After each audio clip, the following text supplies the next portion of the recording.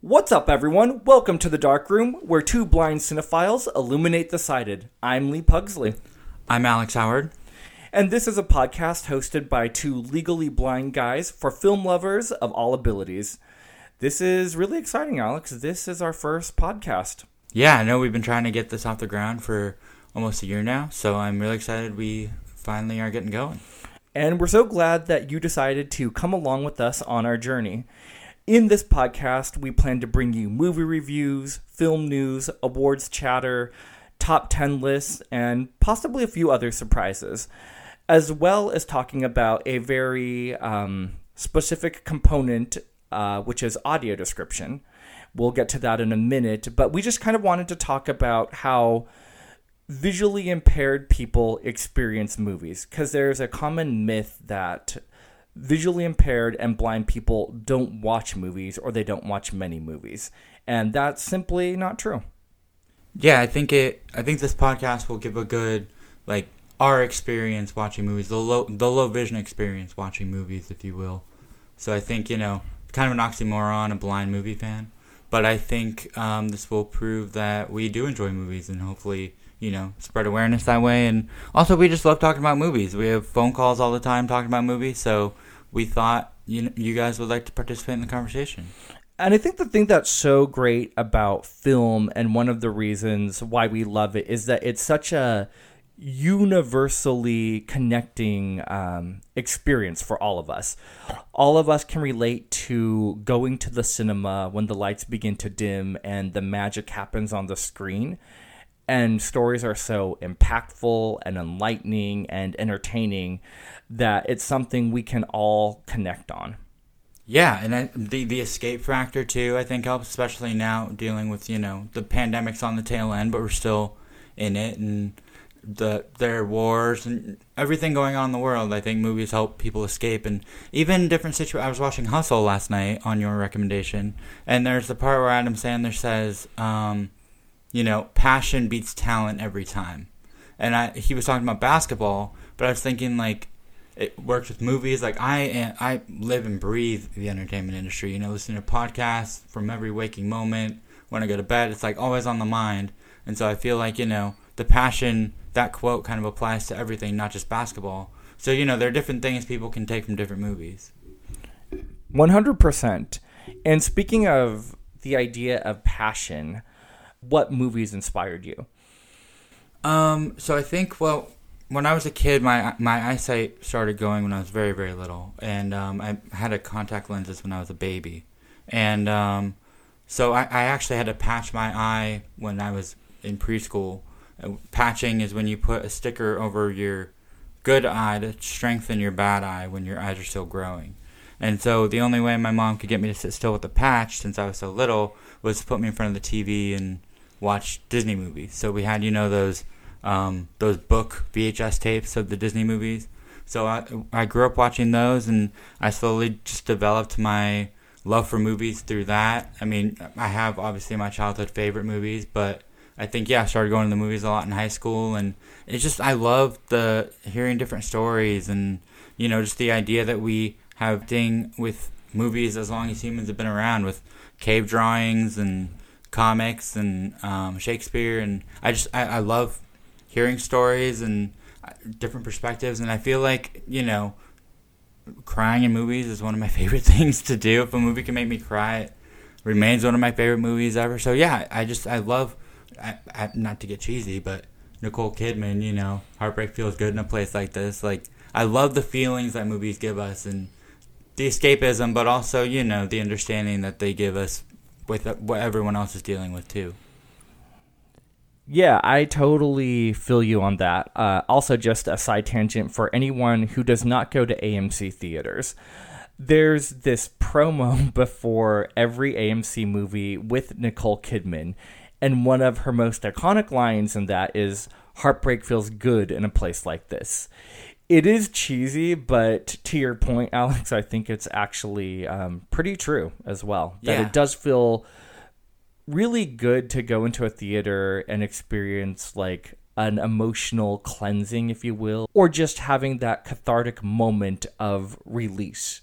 It's very freeing and sometimes even healing. Yeah, and I know the first movie I remember going to, I think it was either Toy Story or Toy Story 2, but my mom took me to the El Capitan, and they had the characters up on the wall. The El Capitan, for people who don't know, is the Disney theater on Hollywood Boulevard.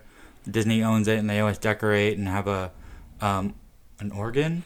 They have an organ, which is really cool, and they also do a lot of like Disney movie premieres there as well. Yeah, so I remember going to that as a kid. So obviously, sticks out in my memory because of my love of movies, and I grew up with Toy Story. I had all the toys and everything too. But what about you? Like, what fueled your passion for the entertainment industry and movies in particular? So it's funny because I feel like we definitely connect on Disney movies, because when I was younger, Disney movies were such a part of my childhood, as I'm sure they were part of most people's childhoods.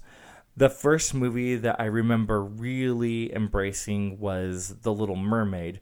And then it was the Disney Renaissance era, so there was like The Little Mermaid, Beauty and the Beast, Aladdin, Lion King, and so on and so forth. And I used to watch those movies over and over and over again. And I think what those movies illuminated to me was the power of storytelling and just how imaginative and creative stories could be. So after my Disney experiences, it made me want to see what other kinds of content were out there. So, I grew up watching other cartoons as well, but then some of those family films like Mrs. Doubtfire or those old Disney classic live action movies like Davy Crockett or Old Yeller. Some of those were very fond movies for me.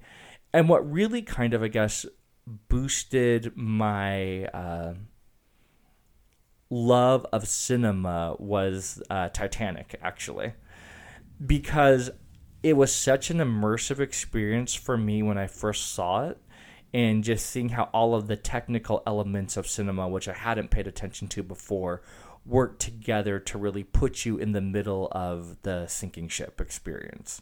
That's funny, because the movie that made me love cinema was Terminator 2, which is also James Cameron. And the technical and, just the creative story. So it's funny that James Cameron had that much of an impact on both of our experiences growing up. And I think, the movies that really stuck out to me growing up were the, Kid Befriends Creature, whether it be Air Bud or Iron Giant or E.T. or things like that really connected with me. But, T2 was the primary one for me, and it's great that Titanic was the same thing for you. Are you going to go see the re-release, you think? I'm so excited about the re-release. I will be there on the biggest and best screen, which for those people living in LA, we all know is either the Chinese Theater on Hollywood Boulevard or Universal City Walk AMC IMAX, which is right by the Universal Studios theme park. That's awesome. Are you going to go see the re-release? I went 2 or 3 years ago, I think, when it was re-released, and now it's being re-released again. So yeah, if I have time, I would definitely love to get to it. What will be interesting, though, for me watching this re-release is watching it with my vision in its current state. So to give everyone a little bit of background, when I was born with the eye condition glaucoma, and when I was younger, up until the middle of college, I could see pretty well, I would say. I wasn't able to read like blackboards in school or overhead projectors or anything, but watching movies, I felt like I got the full picture. I could even read subtitles on the screen and pick up little details. But in college, the vision in my right eye started to go, and I lost that completely. And then right after college, the vision in my left eye started to go. And then the movie viewing experience became pretty different, and definitely different phases of adjustment as the vision in my left eye has continued to decrease. What about you, Alex? I'm curious to know what you said, that you had to patch your eye when you were younger, but how would you describe your visual changes over the years? So, And how that's affected your movie watching experience? So subtitles have always been difficult, I think. I remember even in high school we watched, I think it's A Beautiful Life. I think that's what it is. Life is Beautiful. Life is Beautiful, yes. Sorry. In high school, I watched Life is Beautiful in class, and the teacher gave me a copy to bring home to watch so that I could, pause it and read the subtitles. So yeah, I've always had trouble with subtitles, but I think as an adult more than when I was in high school, my eyesight has become more of a barrier. So now it's harder to enjoy the fast-cutting action scenes, the dark scenes, in horror. If it's too dark, it's definitely difficult. I think the way I like to explain it is that like every time it cuts, I have to reorient myself of where I am in the room, and so it takes me a minute to process where I am. So I'm a sucker for long takes, but I think there is a tool that we're going to touch on that I think audio description helps a lot with all of those things that I, struggle with, and I know it probably helps you too. Yeah, let's actually, now that you brought it up, why don't we just dive into audio description? So what audio description is it's a track on most films. There are some that don't have it, but audio description is a track on most films that narrates what's happening on screen when there are moments without dialogue. So, for example, if, we're watching a horror movie and there's no dialogue, the audio descriptor might say, a woman comes downstairs, the room is dark, and we see a table in the middle of the room with a skull on it. Oh, yeah, yeah. And then it would be like, oh, Lee picked up his cup and drank, water in between us talking. But, yeah, I think, and I hesitate to say most movies, but ideally it'd be most movies. But I feel like every mainstream release nowadays, even most independent releases now, come with audio description. I think where we get into the gray area is probably pre-2007, even 2010 maybe. Sometimes it gets hard to find movies with audio description, which studios are getting better about going through their back catalog and giving them AD, but not, older movies are harder to find. But we're going to get into all of this more later in other episodes about does it have AD, what doesn't, what needs it, what should. This will be a regular movie podcast, but also, it's our experience, and I feel like audio description plays a huge part in our enjoyment of movies. It definitely does, and in terms of audio description for the future, just know that we're going to reference audio description as AD. So when you hear us use the term AD, that's what it stands for, is audio description. But yeah, I think you're right, Alex, that I should have to restate my point, all mainstream movie releases have audio description nowadays. And if you're watching a streaming service at home like Hulu or Netflix or Disney Plus, Prime Video, most of those streaming services, most of their content on those services also have audio description. So if you're a sighted viewer and you've never used audio description and you're curious to know what that is, you can just go onto one of those streaming services and go to the audio subtitles menu, and you'll see on the audio section, you'll see one that says English audio description. So if you're curious, you should just take a moment and go turn it on, and you can experience movies in a similar way to the way that we experience movies. And then if you're putting in a Blu-ray, let's say, or a 4K, you can go to the audio subtitles menu, and most mainstream releases, once again, on disc will have an English audio description option. And then going to theaters is a totally different experience. Why don't you talk about how audio description works in a movie theater? Yeah, so usually you go to guest services and ask. Well, it'll say when you buy the ticket if it has it or not. You like we said, most mainstream ones should have it, but you go to guest services and ask for an audio description device, and they give you a little box with headphones, or at AMC it's a box. I think at other theater chains it's like they give you just headphones that it's built into, and I think it's like a Bluetooth kind of thing with the projector, so it syncs up and you can sit in the theater like everybody else and just have headphones on and listen to the audio description track. What gets frustrating is that sometimes they'll get it mixed up because they have a hearing impaired track as well, and that just makes the audio of the movie louder. So if you get the wrong one, or if it just doesn't work at all, you have to run out and change it out, and you don't know if it's working or not until the movie starts. So you have to pretty much miss the first couple minutes of the movie, run out, switch it out, come back.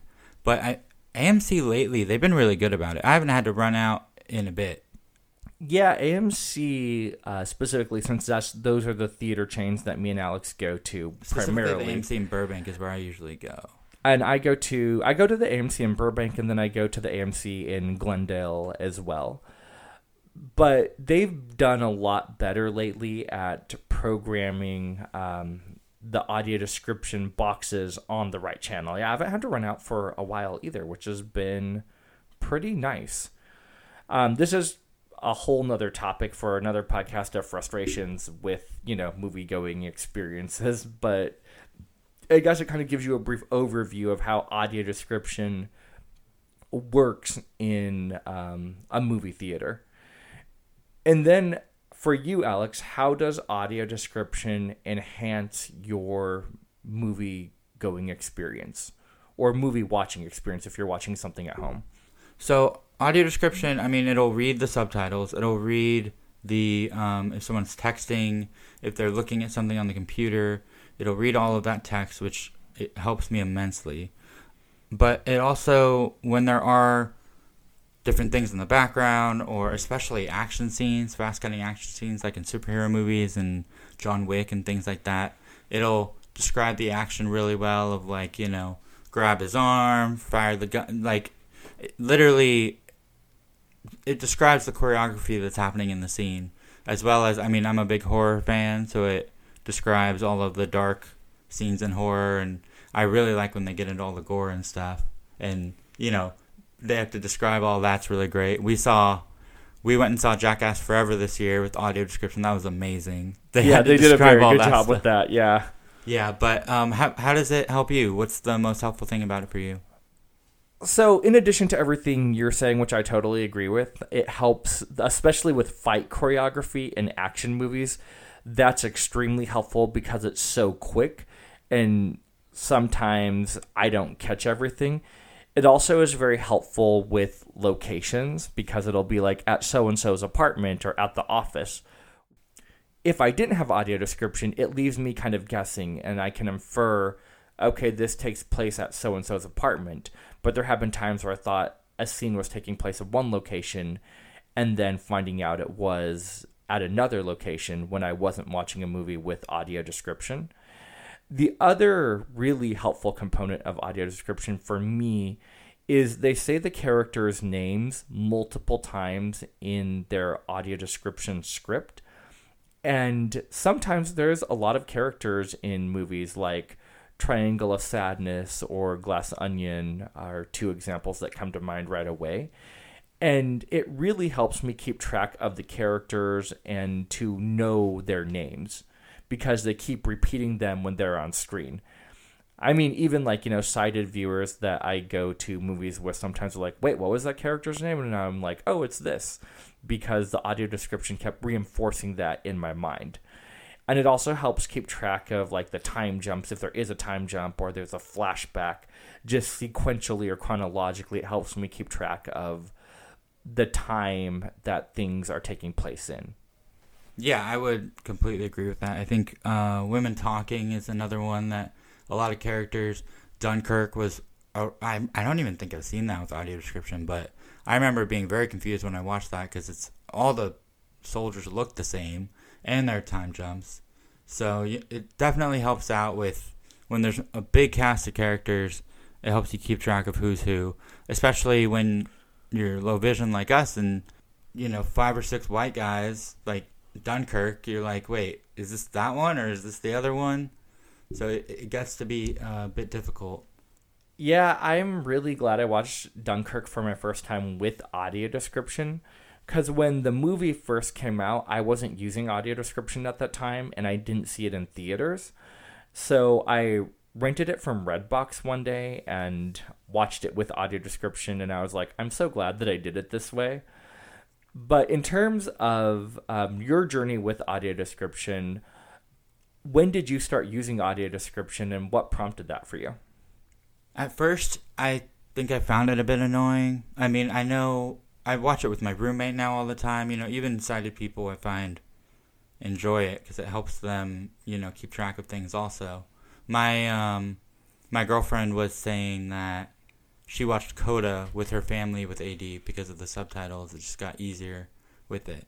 But anyway, I think I started using it maybe 2018 or so. It's funny because I used to work at AMC, and I didn't even use it then when I was working there. And I really started using it for every single movie after I worked at AMC because I just found that, like, it's easier for me. It's like I don't have to worry about, is there going to be an action scene? Is there going to be something I need it for? And even women talking, there's not much action, but it helps keep track of the characters. And so, I mean, something like before sunrise, before sunset, that's something you don't really need it for. But really, it's pretty rare that there's a movie that it wouldn't help me to have an AD track now. So, I mean, movies that don't have it kind of deter me at this point. What about you? When did you start using it? Yeah, I feel like our journeys are pretty similar because I started using AD in late 2017, I think. And before that, there were people that suggested using audio description to me, whether it was an employee at a theater that asked if I wanted an audio descriptive device, or friends that I know that told me that audio description exists. But I think I was in a similar place to you where I felt like it seemed really annoying to have a voice in my ear through the whole movie, and I thought it was going to be more disruptive than helpful. And another reason I think I was adverse to using AD was because I wanted to blend in and be part of the mainstream crowd, and for whatever reason I thought that using AD was going to put me in a different category, and I was worried about people's perceptions and all of that. So that was definitely a component as well. But once I decided to give it a try just to see what it was like in late 2017, I realized how helpful it was, and I realized that there would have been a lot of things in a movie that I would miss if I didn't have audio description. So then I started using it more regularly and just got used to it, and now, just like you said, it's really hard for me to watch a movie without any audio descriptive track, and it will deter me somewhat from doing that. Yeah, I always feel like I'm missing something, like in the background or when they're walking around, because there are several times with the AD where you don't expect it to give you a clue about something, and then for it to pay off later. And so when a movie doesn't have it, I feel like it really, you talked about, like, what was the wording you used? Like, not being normal. You said, just not being part of, like, the mainstream movie-going crowd. Yeah. And feeling like in some way that was going to make me less than, or people would have a different perception of me when I walk in with, like, that audio device. Yeah. I feel like it almost helps us be part of the mainstream because we don't have to ask as many questions. It helps us be more of a part of the conversation because it helps us know what's going on in a movie. So, yeah, I totally agree. One of the things that's also been really fun, and we'll probably do some reviews or some commentary on this later in a future episode, is when you go back and you watch a movie that you've seen before, that you didn't watch with audio description, then you watch it with audio description and realize the little details of things that you might have missed? Oh, yeah. Can you think of one? Because I can think of one. What's yours? I'm thinking right now. So Pirates 2 on Disney Plus has audio description. So I grew up with the Pirates movies. 1 and 2 are awesome. Kind of falls off a little after that. Kind of a lot after that. But Pirates 2, in the beginning, when they're on the island and they're in the cages, and I think he says these cages weren't built till after we got here. And I always thought that meant, the other crew fell down into the crevice and died because they didn't build them well. But then the audio description said that the cages were built out of bones, and I was like, the cages are built out of the crew with the bones of them, and it changed the whole perception of the scene, Totally. I guess the one that comes to mind, this is probably not the best example because there's not a ton of audio description, would be the 2012 version of Les Miserables, because I knew the material for that movie because I'm a big musical fan going into it. But when I watched it later with audio description, there were just little details about things that were happening in the background that I was like, I totally missed that. And even though I knew the story and I knew the music backwards and forwards, how Tom Hooper decided to depict it visually, I picked up on a lot of little details. Nothing major and nothing that really changed the scope of the story for me, but it was kind of fascinating to have little details filled in. Yeah. Speaking of that, Les Miserables, do you want to... I think this podcast will be really interesting because you come from more of a theater background and I come from a, sort of screen background, if you will. But do you want to talk real quick about your background a little bit? Yeah. So my background, I grew up doing community theater and school theater, both in elementary school, middle school, and high school. And live theater, stories on stage, has always been a huge passion of mine. And then I went on to college and got my bachelor's degree in theater, in directing and performance. And after I graduated, I pursued a lot of theater-related things such as directing and acting. Although now I'm also pursuing acting for TV and film. But yeah, it's interesting because I come from a very theatrical background. So movies based on plays, I love those, generally speaking. And movie musicals, I'm also a very big fan of as well. I'd say that those are probably my favorite genres. And then, your favorite genre, Alex, is horror, right? There's so many feelings that go into horror. I think that's what it is. That it just appeals to me so much, and more so than I think some of the more quote unquote real, situations. I feel like there's a lot of real stuff happening in my own life that I much prefer the things that aren't necessarily as realistic that could happen to me. Does that make sense? That does make sense. And it's so interesting because though we come from different genres that are our favorites, I understand where you're coming from as far as there's so many things that happen in real life that for you, horror gives you an escape into a world that kind of has a heightened reality that kind of takes you away from just the woes and struggles of real life things. And for me, movie musicals are that for me, where it takes me away from thinking about real life or, just depressing moments of life, because we all have those. But it brings me to a place where I can forget about those things for a while. And I guess it's not necessarily those things in musicals could never happen to me, but more so I'm like, I wish those things would happen to me.